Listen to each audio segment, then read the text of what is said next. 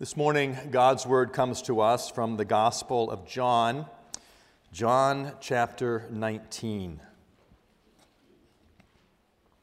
We're going to begin our reading at verse 23 and then read just through verse 27 of this chapter.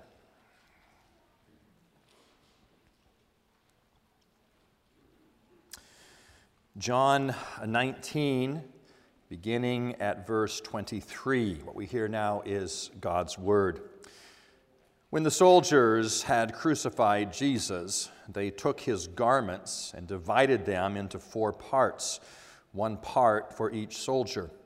Also his tunic. But the tunic was seamless, woven in one piece from top to bottom. So they said to one another, "Let us not tear it, but cast lots for it to see whose it shall be." This was to fulfill the scripture which says, "They divided my garments among them, and for my clothing they cast lots." So the soldiers did these things, but standing by the cross of Jesus were his mother and his mother's sister, Mary, the wife of Clopas, and Mary Magdalene. When Jesus saw his mother and the disciple whom he loved standing nearby, he said to his mother, "Woman, behold your son." Then he said to the disciple, "Behold your mother." And from that hour, the disciple took her to his own home. Here we end the reading of God's holy word. Well, in this Lenten season, this time where we prepare for the celebration of Jesus' resurrection, we are looking at Jesus' 7 last words from the cross. We saw in his first word Jesus' concern for forgiveness. "Father, forgive them, for they know not what they do," that they might come to recognize and confess and know the forgiveness of God. Last time, that word of promise. "Today you will be with me in paradise." A promise spoken to one who was imminently going to die, and Jesus gave him this wonderful word of promise and assurance. This morning, we look at Jesus' third word from the cross, the word, "Woman, behold your son," and to John, "Behold your mother." A word of concern. A word of concern spoken to his mother, a word of concern for his family, but also a word of concern that encourages us. John, in his account of the crucifixion here, gives us a picture of Jesus virtually alone, dying by himself. And yet, even in that desperate condition, his concern was for others. We read in verse 23, "When the soldiers had crucified Jesus, they took his garments and divided them into 4 parts, 1 part for each soldier." One of the benefits of being an executioner was the spoils you could get from those who were being killed. And they would each take their portion of the few things Jesus had left. They would take his clothing, his garments. But there was this tunic, a tunic that was seamless, woven in one piece from top to bottom. And they say to one another, "Let us not tear it, but cast lots to see whose it shall be." And this was done, John tells us, in order to fulfill the Scriptures. In fulfillment of a word that had been spoken so much earlier, Jesus undergoes the crucifixion, and in doing so, fulfills the Word of God. A picture here of them taking away everything he has. He is hanging on the cross, even his garments, even this tunic is taken away from him. And these are the ones of whom he said earlier, "Father, forgive them." Jesus, even in this alone and desperate condition, still concerned about those around him. And then we have this contrast 4 soldiers who are taking everything from Jesus, and 4 women who are there, others standing by. Verse 25, but standing by the cross of Jesus were his mother's sister, Mary, the wife of Clopas, and Mary Magdalene.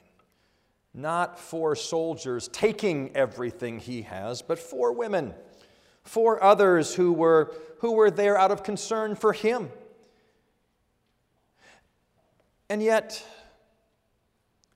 these 4, John lists these 4, and we can't help but ask the question, where's everyone else?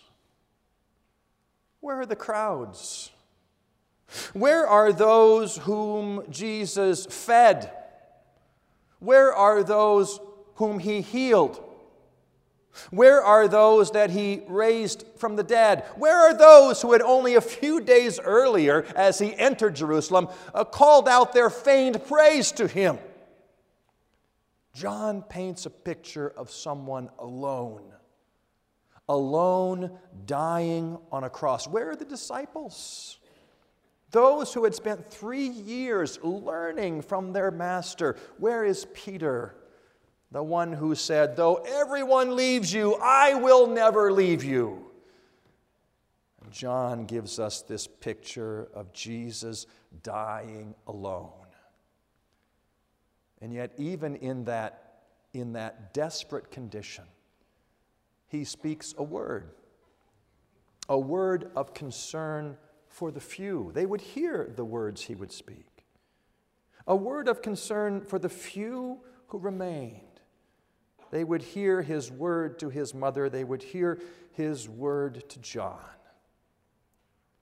Jesus concerned about the few. And what a wonderful thing that is to know. We often, buy into the idea that bigger is better. The more we have, the more significant the event must be. Jesus, in his crucifixion, is concerned for the few others that are around him, hearing him speak.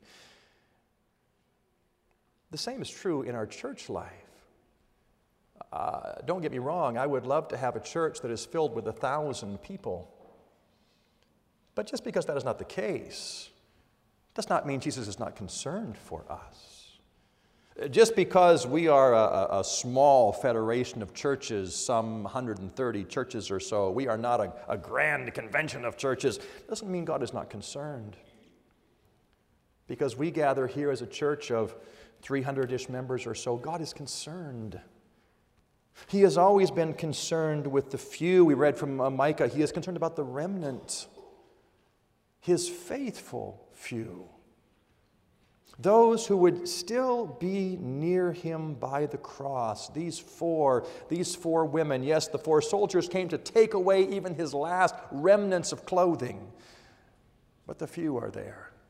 The few are there who remain near the Lord, and he speaks a word that they would hear to demonstrate his concern, not just for the many, not just for the crowds, but for the few as well. A word of concern for the few, a word of concern for his family. Verse 26, when Jesus saw his mother and the disciple whom he loved standing nearby, he said to his mother, "Woman, behold your son." Jesus' mother is there, watching him be crucified on a cross. We, as parents, know how much we hurt when our children hurt. It hurts us to see them hurt. Mary was told, a sword will pierce your soul as well. We can't imagine the anguish that Mary must have been going through. Seeing her son unjustly condemned, seeing him put on the cross, hanging there dying. And yet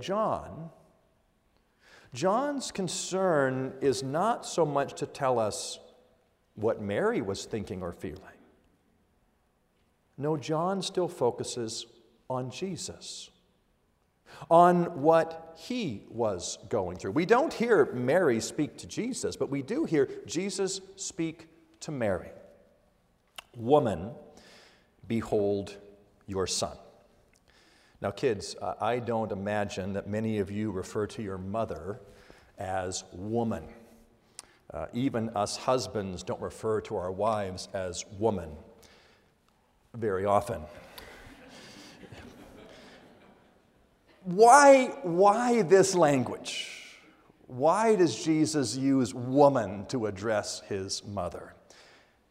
Even this shows his concern for her. He doesn't address her with intimate, personal language. I remember when our kids were growing up, I know it's hard to believe, but even in the minister's house, sometimes the kids disobey, and they'd have to be disciplined.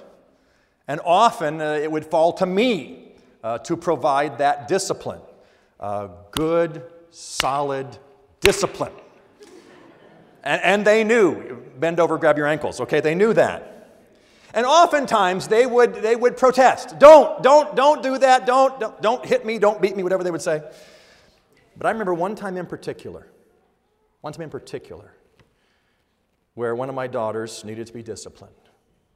And as I was preparing to administer the discipline, she said, "Daddy, don't spank me. Daddy, don't spank me." That intimate term of love, which makes it so much more difficult to carry through on the path we're going down. Jesus doesn't say mother, doesn't say mom, doesn't say mommy. But even to spare her in this time, he doesn't use that intimate address. Woman, a term of respect, a term of concern spoken in love for her.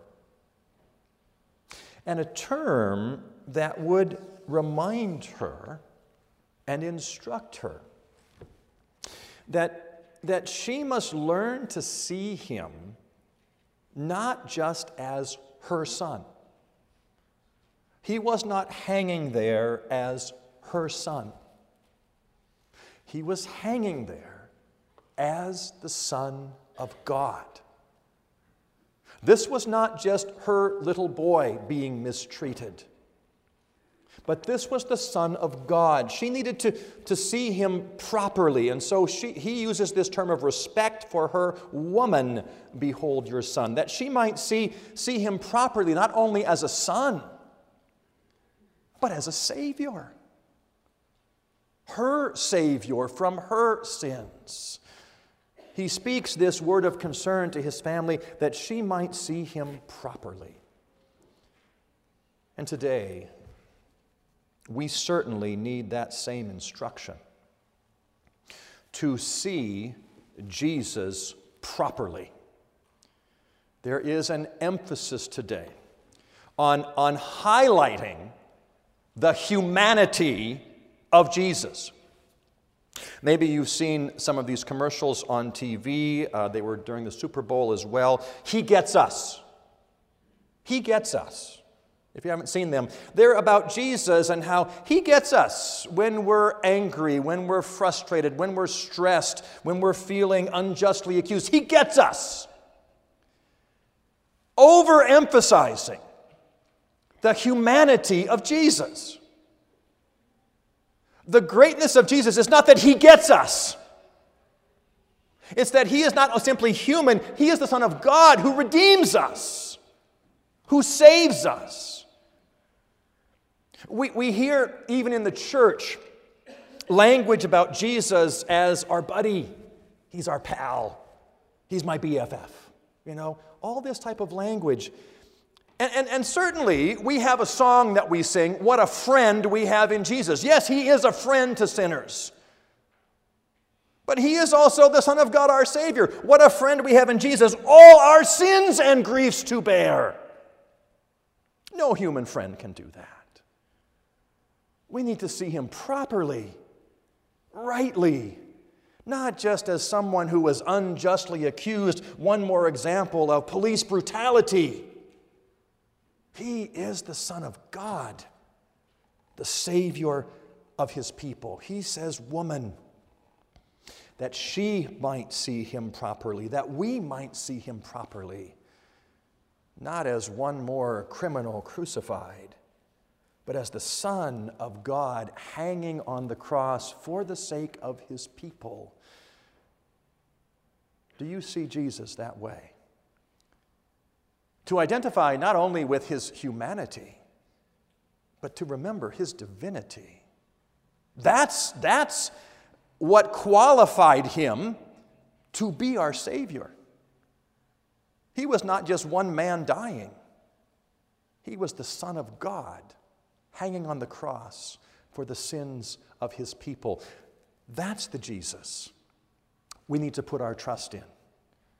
Not a human Jesus who gets us, but a human divine Christ who came, did everything necessary to accomplish and secure our salvation. Have you put your trust in that Jesus Christ, that Son of God, seeing him properly as God's Son, our Savior?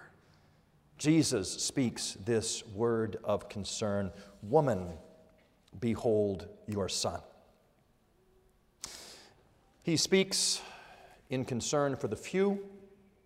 He speaks in concern for the family. And he speaks to show his concern for his Father, his concern for God and for the law of God. Again, verse 27, he said to the disciple, behold your mother. And from that hour, the disciple took her to his own home. I'm always struck by this third word from the cross. Woman, behold your son, behold your mother. We have recorded for us 7 words from the cross. That's all. We have seen a word of forgiveness. Forgiveness for those around him. We've seen a word of promise that you would be with him in paradise. And now he speaks a word to his mother. One of the 7 words, very, very personal to her. Because Jesus' concern was not only for his mother, but also for the word of his Father. In this third word from the cross, Jesus demonstrates his concern for the law of God, for the second table of that law. How does that second table begin, kids? Honor your father and your mother. Even in death, with Jesus' dying breath, he will honor his mother by caring for her, by making sure she will be taken care of, because of his great concern for the law of God. He came to keep that law perfectly. He came to be perfectly righteous, and in that righteousness we find our hope as well. That his perfection, his absolute obedience, because of who he is, because he has chosen us in him, God sees us now as if we had been as obedient as Christ was. His concern for the law, to keep the law perfectly. He came and did what we could not do, perfectly keeping the second table of the law and perfectly keeping the first table of the law. That he demonstrate his love for God, his Father, above all. Jesus could have ended his mother's suffering. He could have come down from the cross, and her pain and her anguish would have ended. But he is concerned not only for his mother, but to do the will of his Father. His Father who sent him to earth to do everything necessary to accomplish salvation, including the keeping of the law. And nothing would interfere with his love for the Father and his obedience and devotion to the Father. Even the pain he would see on his mother's face would not stop him from doing that which his Father sent him to do.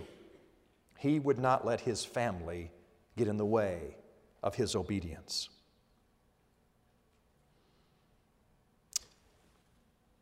There are times in our lives where our Christianity affects our relationship with our family. Now, some of you have had the privilege, as have I, of growing up in a Christian family for generations. And what a wonderful blessing that is. But for some of you, you are the first generation in your family of believers. You are the first to embrace the glories of Jesus Christ, and that can cause tension in the family, and it can make us want to give in on some of our commitments to God the Father, our commitment to honoring His call to worship, our commitment to keeping His day holy. We must let nothing get in the way of our devotion to God the Father, even our own families. Now, we must be gracious and gentle and kind, but our devotion to God must be a wholehearted devotion above everything else. Yes, Jesus speaks this word of concern for His mother. Woman, behold your son, and to the disciple, behold your mother. But His ultimate concern was for honoring His Father in heaven. A word of concern that he fulfill that task which God had given him to do.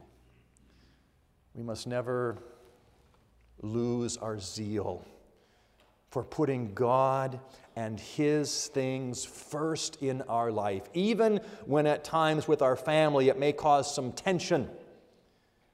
God our Father must have first place over everything else. Jesus speaks a word of concern, a word for the few, even though He's having everything taken away from Him, a word for the few, for the remnant, a word for His family, and a word of concern that He keep the law of His Father in heaven. May God use this word to give us encouragement, that Jesus is concerned about the few, concerned that we know Him, concerned that we embrace Him, not simply as a human who was crucified, but the Son of God crucified. And knowing that truth, that we give up anything rather than go against His will in any way. Let's join together in prayer. Lord our God, we thank You for the words of Your Son, Jesus Christ, for all the words that He spoke, and particularly those words that He spoke on the cross. And this word, one of 7, a very personal word, a concerned word for His family. Lord God, thank You for the instruction we can receive from this. Help us, O God, to recognize we must always give You first place in everything that we think and say and do, that nothing can come in the way of our obedience. Lord God, help us to live in a way that brings glory and honor to You and brings praise to Your Son, Jesus Christ, our Savior. Hear our prayer, O God, for Jesus' sake. Amen.